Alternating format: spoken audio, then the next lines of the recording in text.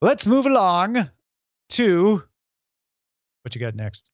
We got the Righteous Gemstones episode, season 2, episode 6. The Righteous Gemstones, season 2, episode 6. I just want to get this out here. Brian, I was kind of bored by this one. Tom, you're an apostate and you are exiled from my church.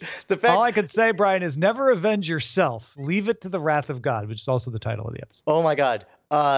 Again, you can never divorce yourself from your experience from the content. I watched this after watching Raised by Wolves, and it was chef's kiss. Mwah! Exactly what I needed. Right from the opening where Jesse whips out his pistol, empties his entire clip, and you think, oh man, they're screwed. Then all of a sudden more bullets start flying and you realize it's his wife shooting and actually hitting things.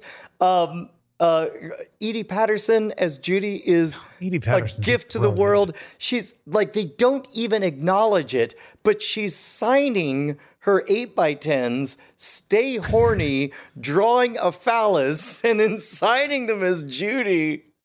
So good. BJ is blown away by the fact that Eli would shake his hand.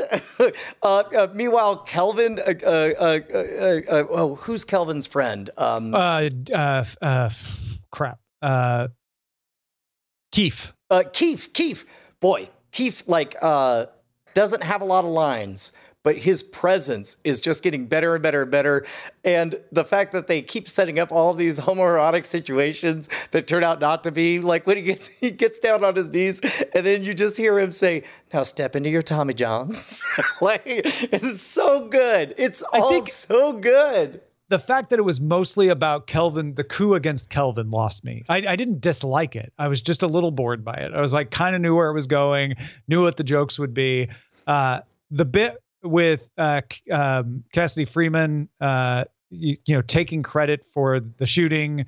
And I was like, Jesse's going to get mad about that. And he did. Like, it all seemed like well-trodden paths.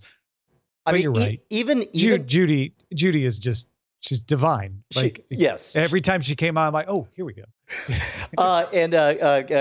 Trying to keep it clean. But that moment with pure jealousy, Jesse says, the entire congregation is blank and my wife's blank. It was so great. And then even on the Kelvin side, which I agree, I think that's the weakest of the through threads, but like the little sight gags that they do but don't acknowledge. Like, for example, after Keith gives him this pep talk after, with his broken thumbs, and at the end of his pep talk, he's like, do you think you could do that for me? Just seeing from the bottom of the frame, the thumbs up bandaged hand, could just come right up, was perfect.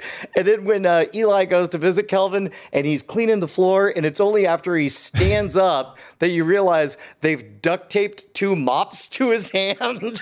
And they don't oversell the bit. Oh, it's all too good. And the mere fact that the last thing we're bothering to talk about is the fact that Eli gets shot at the end of the episode. Yeah. So they confront Junior. Junior never denies that he shot at Jesse, but he also never confirms it. So there's to me, there's still dangling the possibility that Junior didn't send the motorcyclists. And he's just mad at Eli for another reason and therefore not wanting to be cooperative. Especially because we go straight from shooting at Junior to the ninja cyclists attacking Eli and shooting him through the window. He slumps over.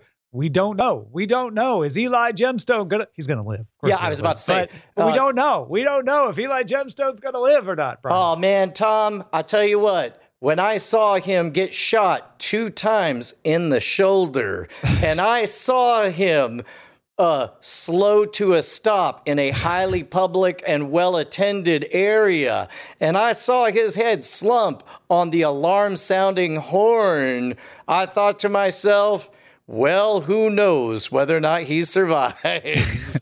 Just kidding. I didn't think any of that. Yeah, I think it's fair to say that he's out of action, right? He's obviously he got shot a couple times, go in the hospital, and we still don't know for sure, but Jesse thinks he knows for sure that, and so Jesse's going to come at Junior again, and that's going to be hilarious. Especially because in this murder mystery, almost certainly the most obvious candidate will not turn out to be the person committing the murders. Right. Yeah, exactly. We also got Baby Billy's baby mama on simmer. We get a great scene with Judy just being flat out blunt, like, he ain't coming back. That's what he does. And that was enough to be like, just hold that thought. Well, we're going to get to the Baby Billy story next week or a week after. Continues to be amazing. That is The Righteous Gemstones, episode 6 of season 2.